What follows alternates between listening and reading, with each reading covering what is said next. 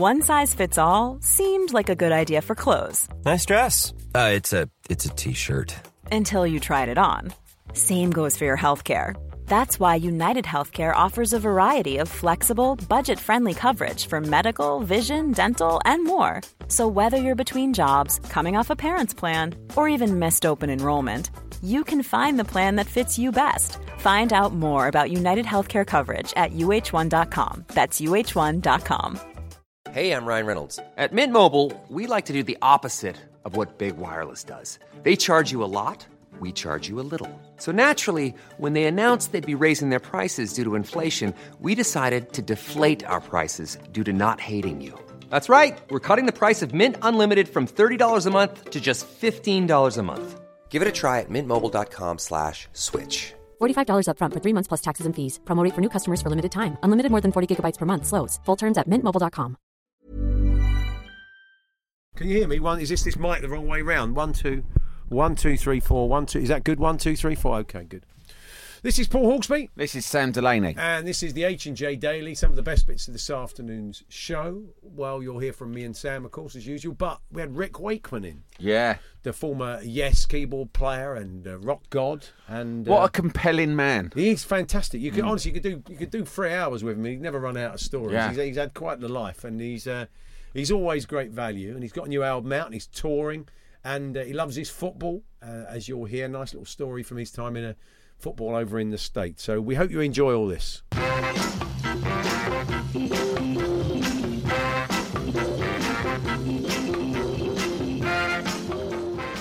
Our two teams take each other on at the weekend, West Ham and Spurs, but you're going to be working, aren't you? Working in this building. I'm going to be working over on our sister station, Talk Radio. Yeah.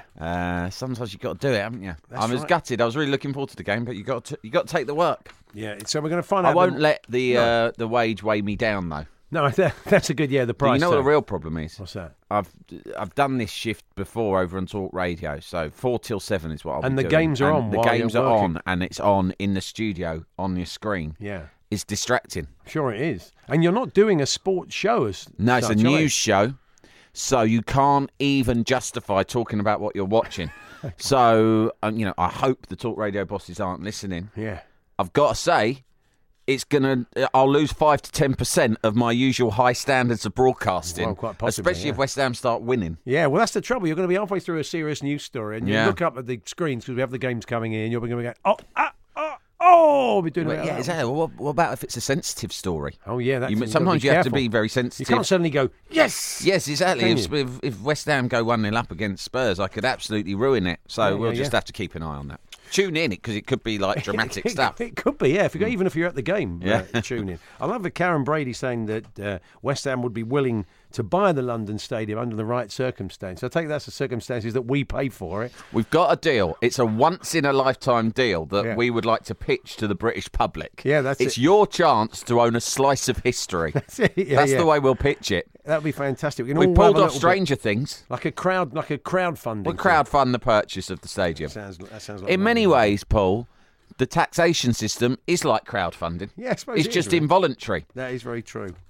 So, a thing that's really taken my eye, they're not particularly sport, although it may go down the route of sport. You're seeing Danny Dyer is going to popularise history in this country. Oh, good. He's doing a new TV series in which he makes history more accessible for people. So if you don't like history at the moment, who better, really, to get you into the subject of history than Danny Dyer? He's going to put on sort of doublet and hose, and do the sort of thing. Do the old Cockney strut. Do the old Cockney strut. Cockney strut, but dressed in historical costume. I'm very much hoping Terry Alderton, who did a very fine impression of Danny, returns to YouTube to do a series of these history programmes. Yeah, it's like sort of Simon Sharma meets sort of Ray Winston, isn't it? I imagine it's quite an interesting. I once attended, talking of your Sharma. Oh yeah.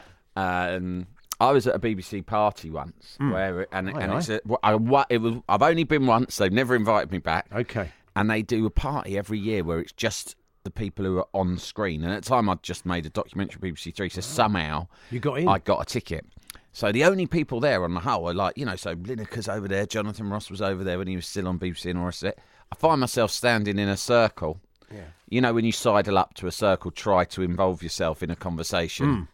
in my case, doesn't succeed, no one knows who I am, right? In this continent.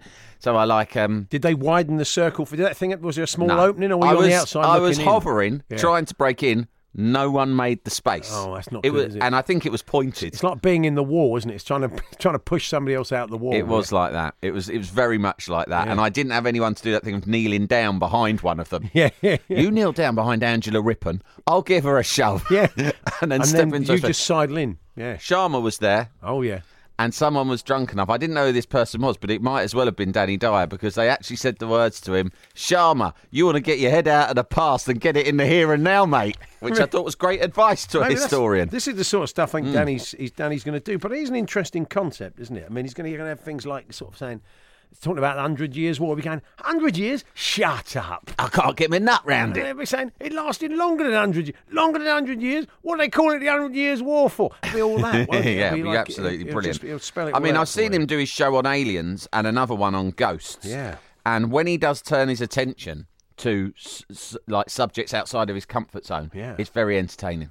Well, okay, well, good. Well, I'll certainly give it a crack. He's going to put his own unique spin on a subject I'm kind of interested in anyway. So we'll see what happens. Well, what period do you want him to start with? Well, I like don't know. ancient history, the Romans, the Greeks? I've seen him in a couple of pictures here. One of which he's look at there he is. He's fully Yeah. Elizabethan. Oh, yeah, so he's going to As start you with a put bit it. of Elizabethan. I You want to can't see him dress do... like that in faces, can you? I want to see him do the Romans and describe them as a right-handy little mob. That's right. And there was a tear up at Agincourt. There'll be all that sort of stuff. Absolute won't there? handy mob. Went Yeah. all over the world. How would you like to see Danny Dyer approach History Talk Sport listeners? Let us know this afternoon. There he is. He's in the kind of Henry V suit of armour as well. So he's going to cover the ground. He's going to cover the whole of history. It's going to be fascinating stuff. So anyway, let us know. Talksport.com/H&J. Text to 81089.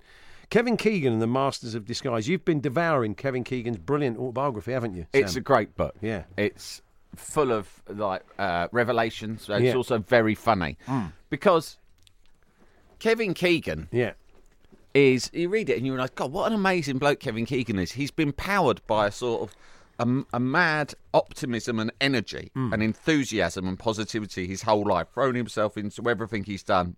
Had a more success when you read it all in the book. You realise, God, he had so much success as a manager. People remember Newcastle, but what he did at Fulham and City with their promotions was really impressive stuff. Yeah. Anyway, the most important thing in the book is that it emerges that Kevin Keegan's favourite thing to do when he's not playing football is to disguise himself. He loves disguises. In fact, he goes as far as to describe himself, unironically, in the book, as a bona fide master of disguise. He actually says, I am a master of disguise. I am a master of disguise. And there is no way he is joking when he says that. If you type in the word, because I wanted to talk about it in today's show, so I've got the book on my Kindle here, and you can do a search, you can do a word search. And so I've typed in the word disguise, right? It's a long book.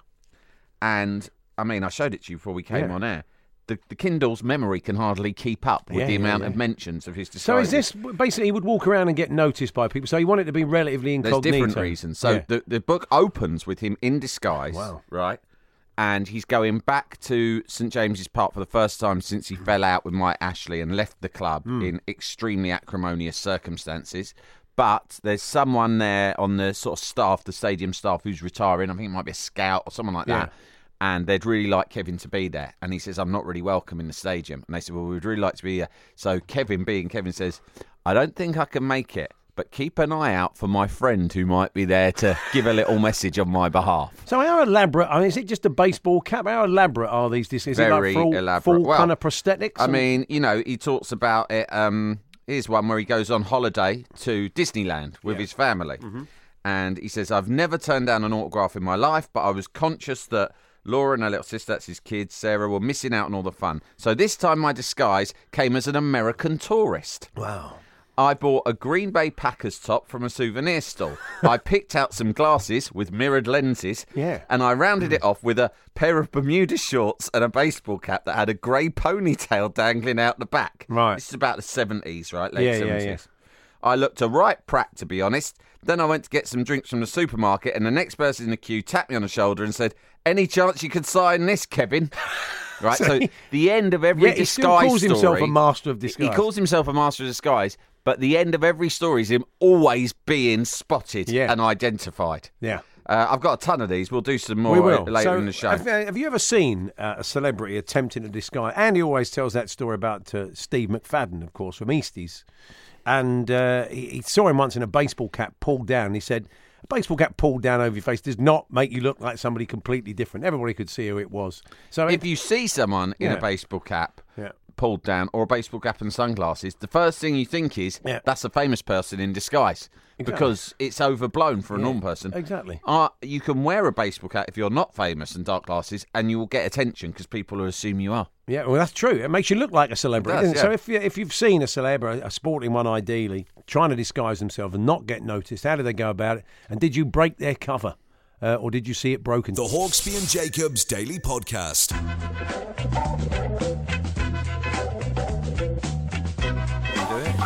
Paul Hawksbee, Sam Delaney here on TalkSport. And coming up in the second hour of the show, we were chatting to author Steve Hill, who's been longlisted for the Sports Book of the Year with his tale of a season in the life of a Chester fan. He'll be telling us more about that and the cast of thousands he encountered along the way. Also, we'll catch up with the Moose here from some of the managers out of the weekend's game. And Sam, one of the other things that it was in that interview that Arsene Wenger did with the German newspaper Bild, we started saying, I'm ready to go back in January. We discussed that earlier with John Cross, who wrote a biography of Arsene. He also started talking about players and the way the balance of power has shifted between players and clubs these days. But he said fans have become more international. He said a local fan might stay a local fan if they live in Dortmund and in all the surroundings. There'll always be a Borussia Dortmund fan. But if Cristiano Ronaldo leaves Real Madrid for Juventus, the fans follow him to Juve. The international base is more interested in players than in clubs. So, in the end, you might say to someone in years to come, "Oh, do you support? Oh, I'm a Neymar fan. Yeah. I'm a Cristiano." Well, when you mean PSG, or you mean no? I mean, I'm a big fan of Pablo Zabaletta's. Yeah, that's right. I'm a big Zabaleta fan. Yeah, but it's an interesting. Look at the very top. He's got a point. There probably are people out there. So, say kids this Christmas. They would have said, what do you want for Christmas? I want a Ronaldo shirt. So 4 months ago, that would have been a Real Madrid shirt. Now it's going to be a Juve shirt. Definitely true of him. Definitely true of Messi. Yeah. There's a brand. The players have brands that are stronger than most clubs. Yeah. It's certainly in the case of Ronaldo and Messi, possibly a few others as well. I mean, Neymar's interesting because, he's got this huge following, but he's not even really at the moment the best player at his own club, which will be eaten away. Mbappe is. He is. I think there are kids as well, like young kids, primary school, sort of, I go and watch my son, 6 years old, play football. They'll have 3 or 4 Messi shirts, a couple of Ronaldo shirts. They might have some Neymars. You might ask the kids who those players played for. They wouldn't be able to tell you. They know the player, not the club. Yeah, it's interesting, isn't it? I mean, you're going to be Arsene Wenger's hit on something there. And they were saying, I wonder if you could buy a season ticket to a player. So irrespective of if he moves in the January transfer window, the ticket still stands. You've just got to arrange your travel. You've made a commitment. You've got to go you've got to go to Turin instead of Madrid.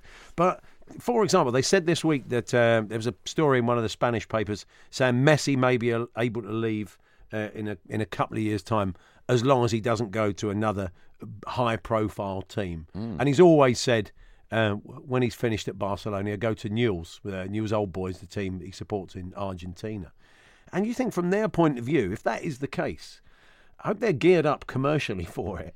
And they do a nice big fat deal with Nike or with Adidas. Because it's going to go through the roof. How much money are they going to make from Newell's Old Boys there's going to be a lot of health and safety for them to worry about on match day because I don't know what their attendances are, but they're very likely to quadruple at least. Well, I mean, it's a long old trip. It is not like a boys' weekend jolly to Argentina, is it? But I may be arguing against myself here, or is it that? Is it the fact that it's Messi and Barcelona and people want a Barcelona shirt because it's iconic, or will they follow him to the with respect to the backwaters of Argentina, and keep buying that shirt as well? Will they stick with him? I don't know. Or will he become a bit of a... There are certain players like Pelé, possibly the most famous player of all time. Now, Pelé played for Santos, right? And then he played for New York Cosmos. But not many people know that about Pelé. People think of Pelé see him playing in for a yellow Brazil. And green shirt. That's all they see. The club career was not as famous as the international one. Yeah. So but things that proves that tells you, doesn't it? It changed. It proves how much it's changed. It's all about the cult of the player. Anyway, look, we go on a tangent now, but it's true, isn't it? I thought it was a really interesting Fact. He also said, Arsene Wenger, footballers played for the club 20 years ago. These days, clubs do everything for the players.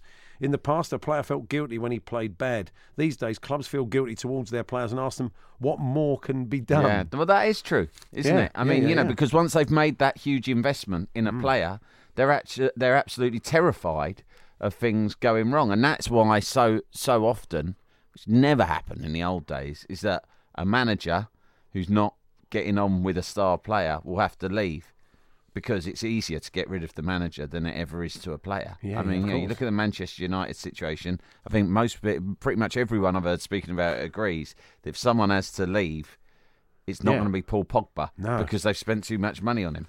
It's fascinating, isn't it, really? Anyway, we digress. What else are we going to talk about? I've got runaway cow story for you. Want that? Lovely. Yeah, I love those.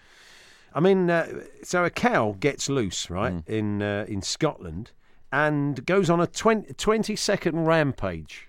And you think, well, how much damage can a cow do in 20 seconds? Well, if it goes into a branch of Arnold Clark's, the Mazda showroom, probably quite a lot. So it's gone in, as they say, and it's destroyed. It says here, not before destroying a wing mirror on a £23,000 Mazda MX-5 on the forecourt. So, I mean, it's taken out a wing mirror. It's not that bad. It's winged it. A wing mirror, we've all had to replace those. They can sex this story up, the Telegraph, by saying it was a £23,000. So he's not actually damaged the car. It's just a Mazda. I mean, all due respect to Mazda drivers. Well, I think, hey. No, all I'm saying is it's not going to cost an arm. The car itself costs 23 grand. Getting a new wing mirror is going to be a fraction of that. Well, you'll be honestly the electric ones. They'll be. I bet that'll probably set you back about £500. But yeah, what about that? The cow apparently took a knock, but will be fit for Saturday. So it went back to auction. I've never seen a cow move at any particularly impressive speed, to be honest. So. What'd you do though if you're the car? You're the salesman in there, and you're thinking, would you take the cow on? Do you try and sort of usher it out? I don't know if. I mean, who knows? How do you deal with a rampaging cow? Is that what you're asking me? Well, I'm glad you asked because I know. I doubt if it's in the Mazda salesperson's you stand your handbook, ground. Is it? You stand your ground. What, you fix it straight in the eye. Is that? You sure that's a good idea? And you emit a low hum, and slowly now you're making this cow will stop.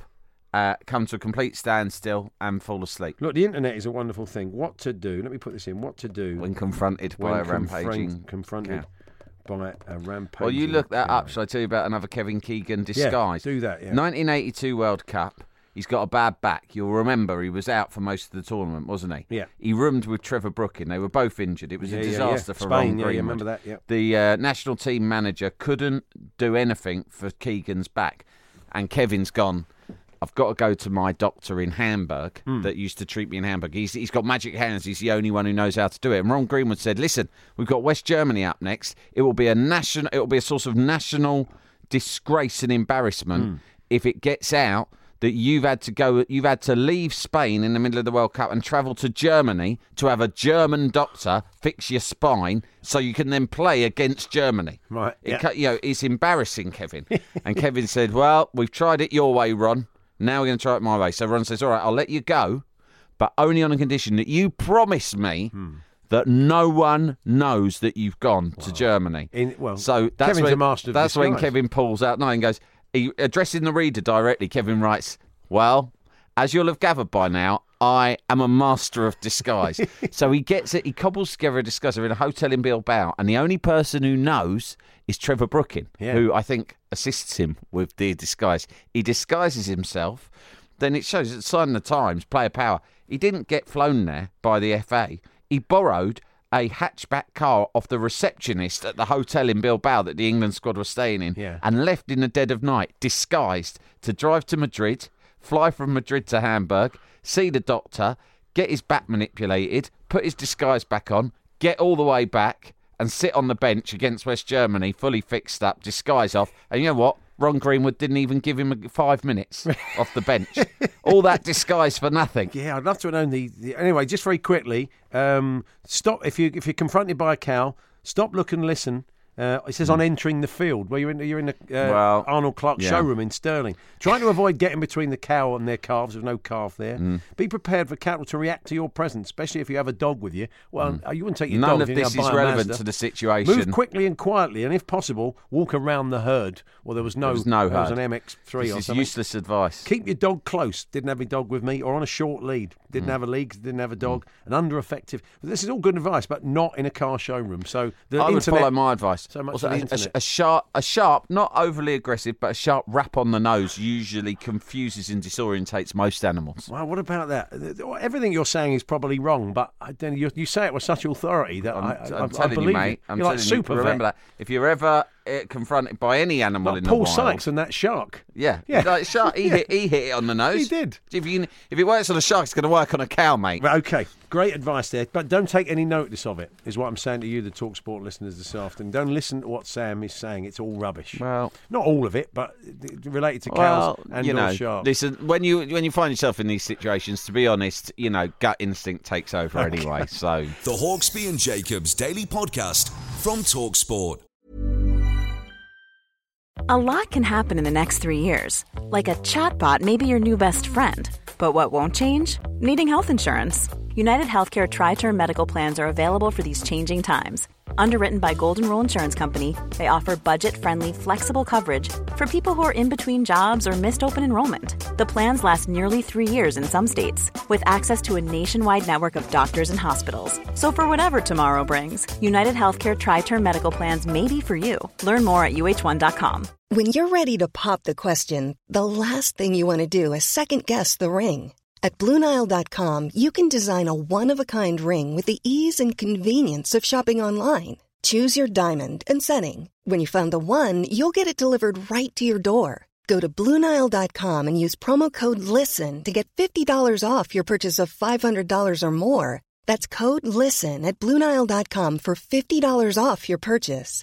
BlueNile.com, code LISTEN. There's never been a faster or easier way to start your weight loss journey than with PlushCare.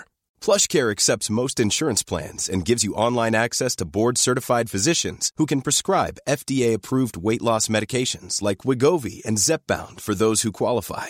Take charge of your health and speak with a board-certified physician about a weight loss plan that's right for you. Get started today at plushcare.com/weight-loss. That's plushcare.com/weight-loss. plushcare.com/weight-loss.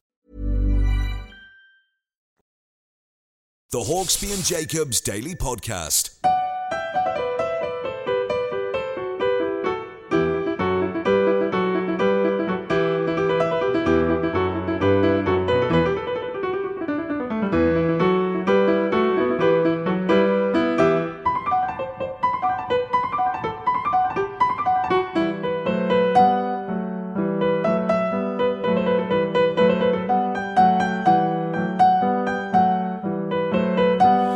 Good afternoon, Paul Hawksby and Sam Delaney here on TalkSport. Yes, fans will recognise that song. That's Roundabout, a piano arrangement, and that comes from Piano Odyssey and the new album. Rick Wakeman. Rick, good to see you. Great to be back, sir. Yeah, it's interesting. So it's you, piano and orchestra, isn't it? Yeah, it's me, a piano, string orchestra, and a choir. Fantastic. Yeah, it was great fun. Great fun to do. I like doing things like that. The piano is my great love. So just to do some orchestrations around pieces that I really love. I've done some Beatles pieces, some David Bowie pieces, some of my own Paul Simon pieces. It's just great fun to do, and outplaying it on tour, it's all great fun. Brilliant. Really. So how did you kind of come to choose these songs? It must have started with the great pool of songs and sort of narrowed it down. You're right. There was an enormous list, but basically it's tunes that, apart from the pieces of mine that are on there and the Yes pieces, tunes that people know that they will recognise without hearing the words. So there's certain tunes, not particularly on this album, like Amazing Grace, where if you hear the tune, you go, that's Amazing Grace. Yeah. You don't need to hear the words.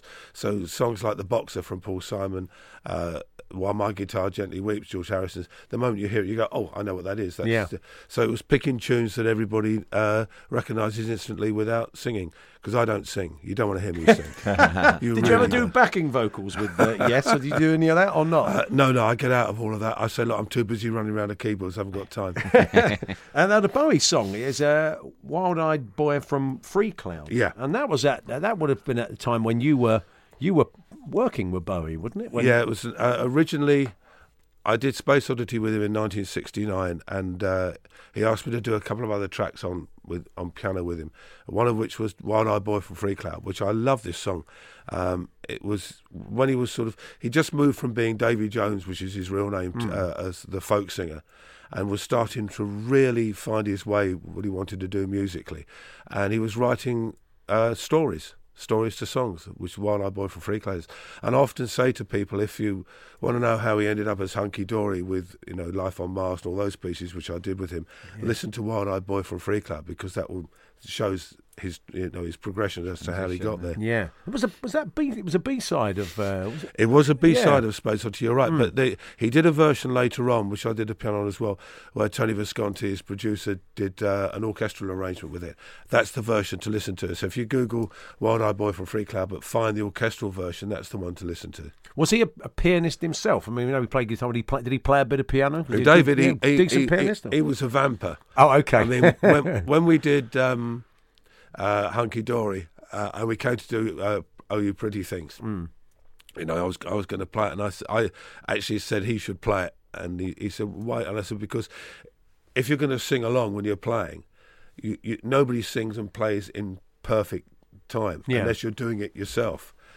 So I said the only way you'll get it absolutely right is if you'll be happy with it, is if you vamp. So he did the vamping bits, "Oh You Pretty Things," then literally jumped off the stool, and I took over when the vamping bits were finished.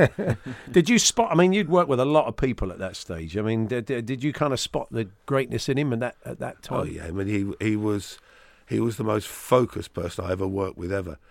He knew just how to work in the studio. He used to have the music about 75% ready. And he said to me, if we go in 75% ready, then the other 25% is the unknown, and that's what is likely to happen. Yeah, and which is the same in all walks of life.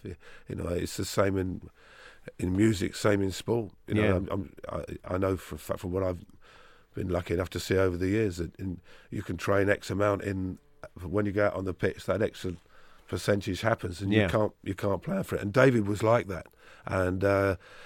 Great to work with and great engineers. He always picked musicians that he felt could do something for the music.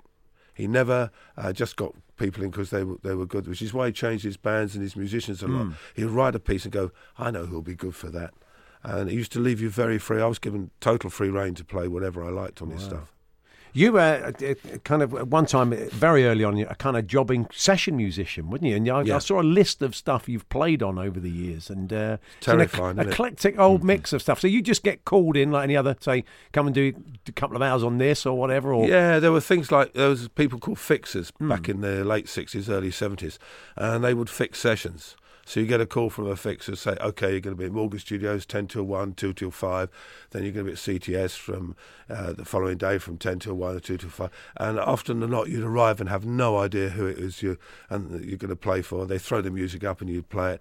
I mean, you could literally in one day, well, in fact, in one day I did do Clive Dunn, the follow-up to Grandad, which was called Grandma, I Love You. Oh, yeah. Which was, I mean, on the same day I did a wildlife program for Anglia, and then did a Black Sabbath thing in the evening. And that's what life was like. Fantastic. And so you come back, you love the piano, you've come back to it, and you kind of, one thing people knew you for in the 70s was the kind of great big stack of keyboards, played with both hands, wearing a cape. Still got it. Yeah. Still do it. But ultimately it comes back, from your point of view, to the source, does it? Yeah, I mean, I've just come back with John Anderson and Trevor Ray. We've been out in America doing a big tour, and there were the 20-odd keyboards up there. There was the cape, any friend of Batman, I was up there doing my bit, which is great. But the interesting thing about a piano, when it whittles it all down, it's much harder because you're on your own. You know, and you know the old man rule. You know, if it hits you, scratch it. You can if you're in a band. You wait for a guitar solo and then you scratch. Yeah. But you can't if you're sitting at the piano or on your own. You haven't got a second to breathe. So it's great, and I do love the piano, I must admit. You used to take it. You'd kind of be playing some Normandrome somewhere in the state, and you'd take a sort of a full sort of curry dinner out there, wouldn't you, for the show? I did once. It did happen. I must admit. Actually, during the show, if the truth be known, we were playing Manchester Free Trade Hall. This is way back in '73. Yeah. And we were doing an album which I didn't particularly like with called Tales from. Well, I called it Tales from Toby's Graphic Go-Kart. It was Topographic Ocean. And that was the 3-album set, wasn't it? That was it? It was a 3-year set. Yeah. And there was one bit where I didn't have a busting lot to do. And back then, my roadie Toby, as was then, used to hide underneath the Hammond organ. I mean, in the pretense if something went wrong to fix it, but it was mainly to hand me up drinks, because I used to drink then.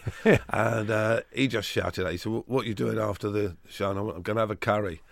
He shouted, "What are you going to have?" And I said, I'm going to have chicken vindaloo, pilau rice, bindi bhaji, Bombay aloo, 2 papadum and a stuffed paratha. And he just and about 20 minutes later, you know that, and everybody listening will know that smell of when you've got an Indian takeaway in the brown paper bag. It just amplifies it. It's enormous. And it woke most of the audience up as well.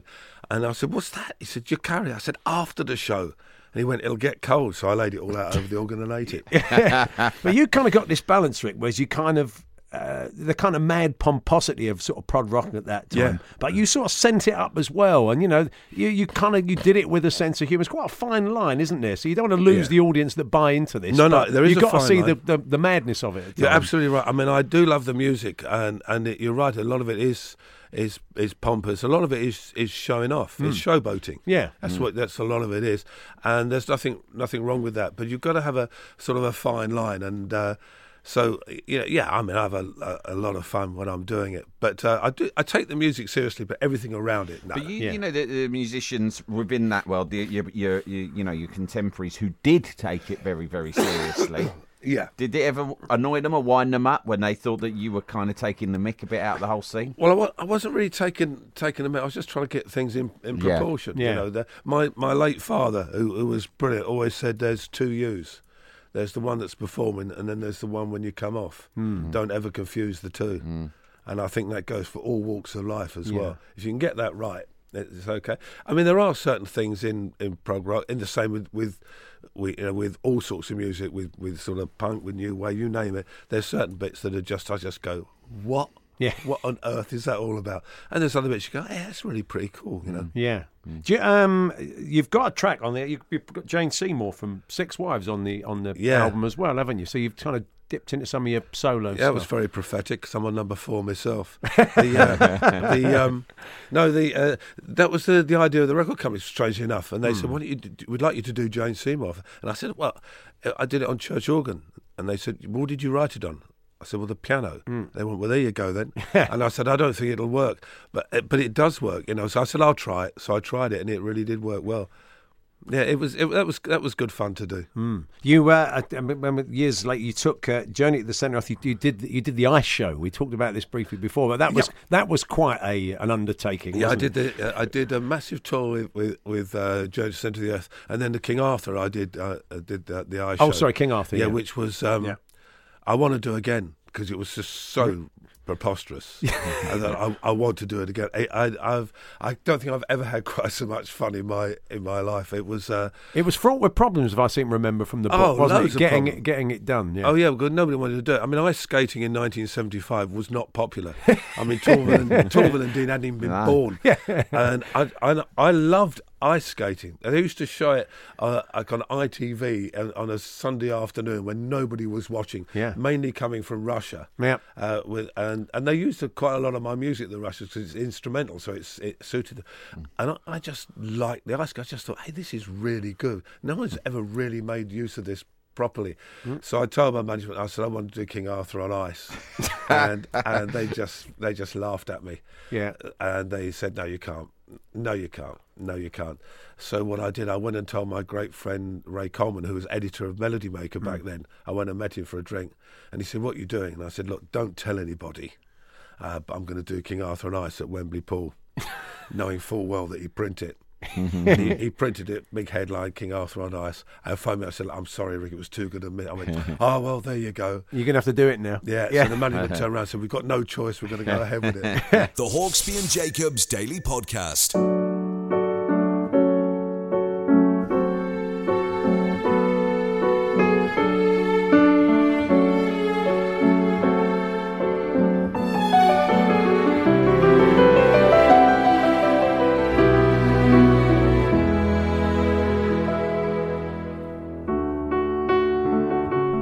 That's Rick Wakeman from his new album, Piano Odyssey. He's touring at the moment. You can catch him on tour.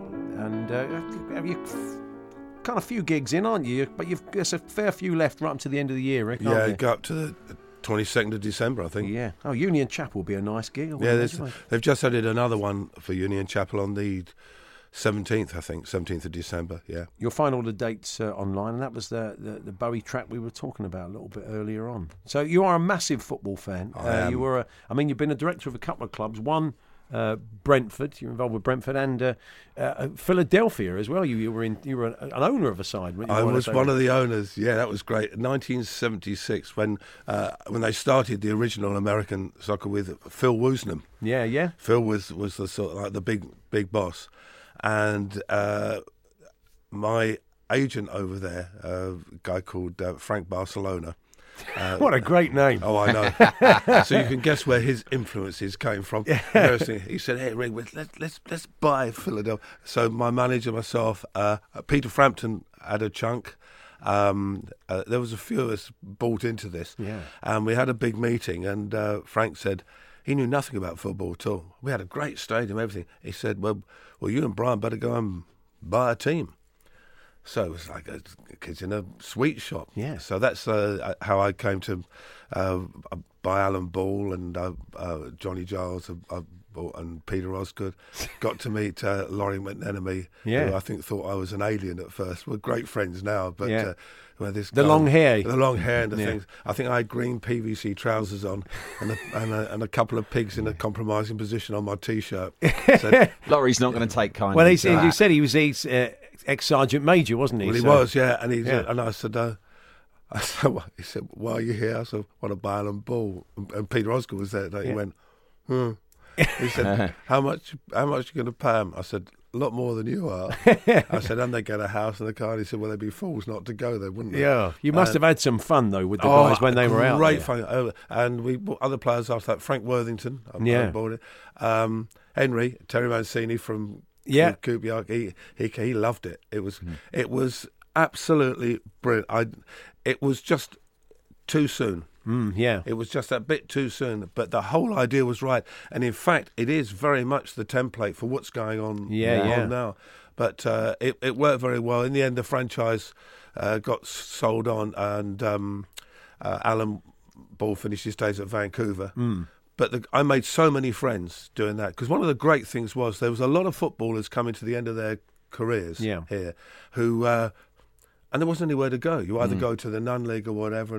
And this was a real pension pot, 'cause they got paid very well. They had a nice lifestyle everywhere that they went. And I made so many friends that we took over there. In fact, Alan Ball, when he came back, we remained great friends right up until when he passed away. Yeah. Alan said he was able to go in, I think it was at Portsmouth, and do the youth teams, which he basically worked for nothing because he could afford to. Yeah, because he made so much America. He made enough in America to be able to do what he loved and healthy. So, I think there was, even though it sort of collapsed at the time, it was too early, which was why it collapsed. And also, it did help an awful lot of players. Yeah. I mean, Frank Worthington still has great stories about those days. Yeah, I'm sure. It sounds like you were hands-on. What were you, the chairman or the... No, I wasn't. There was no such thing really as a chairman. The president was Frank Barcelona because Frank, he was the president, And, I remember our first game was against Washington Diplomats, of which Jimmy Hill was the man who spearheaded Washington Diplomats. And both...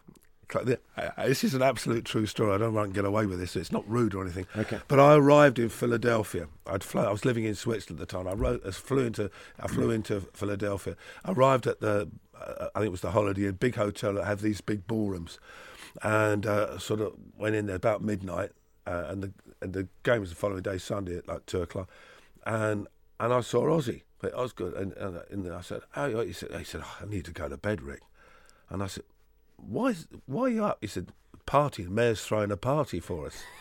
And I said, "You're joking." He said, "No." He said, "They're all in there." And Richard Dennis was the manager. And I said, "Where's Richard?" He said, "He's gone to bed." I went, "Oh, great."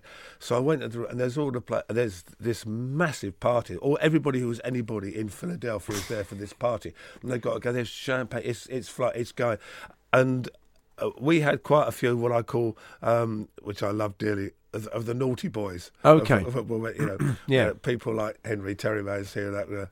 "Oh, Rick, this is great. I love it over here." I went, "Oh, my God." And so got them all to bed.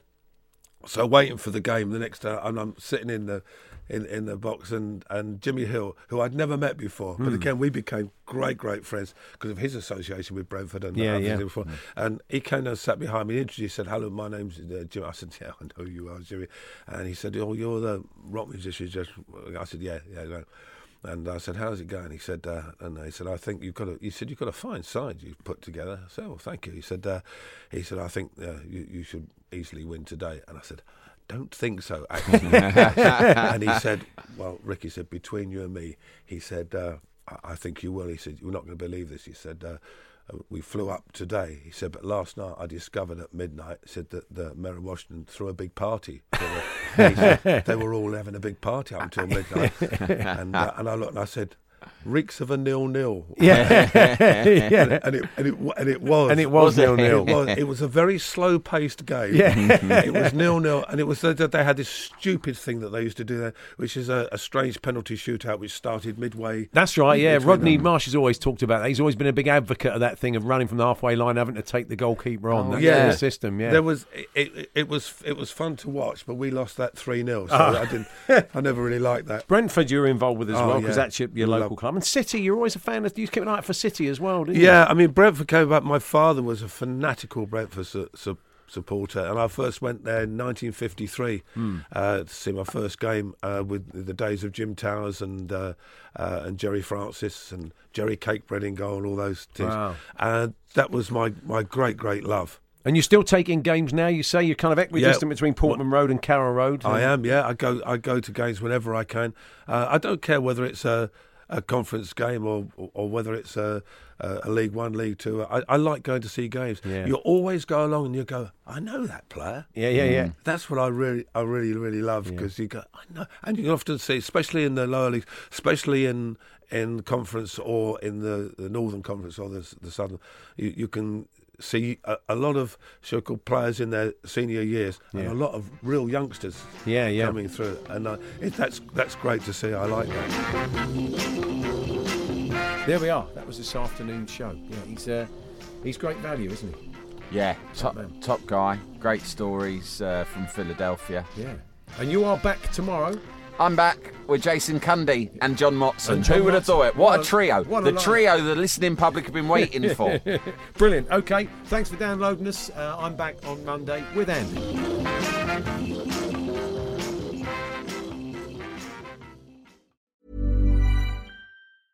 Small details are big surfaces. Tight corners are odd shapes. Flat, rounded, textured, or tall. Whatever your next project, there's a spray paint pattern that's just right. Because Rust-Oleum's new Custom Spray 5-in-1 gives you control with 5 different spray patterns. So you can tackle nooks, crannies, edges, and curves without worrying about drips, runs, uneven coverage, or anything else. Custom Spray 5-in-1. Only from Rust-Oleum. Mom deserves the best, and there's no better place to shop for Mother's Day than Whole Foods Market. They're your destination for unbeatable savings, from premium gifts to show-stopping flowers and irresistible desserts. Start by saving 33% with Prime on all body care and candles. Then get a 15-stem bunch of tulips for just $9.99 each with Prime. Round out Mom's menu with festive rosé, irresistible berry chantilly cake, and more special treats. Come celebrate Mother's Day at Whole Foods Market.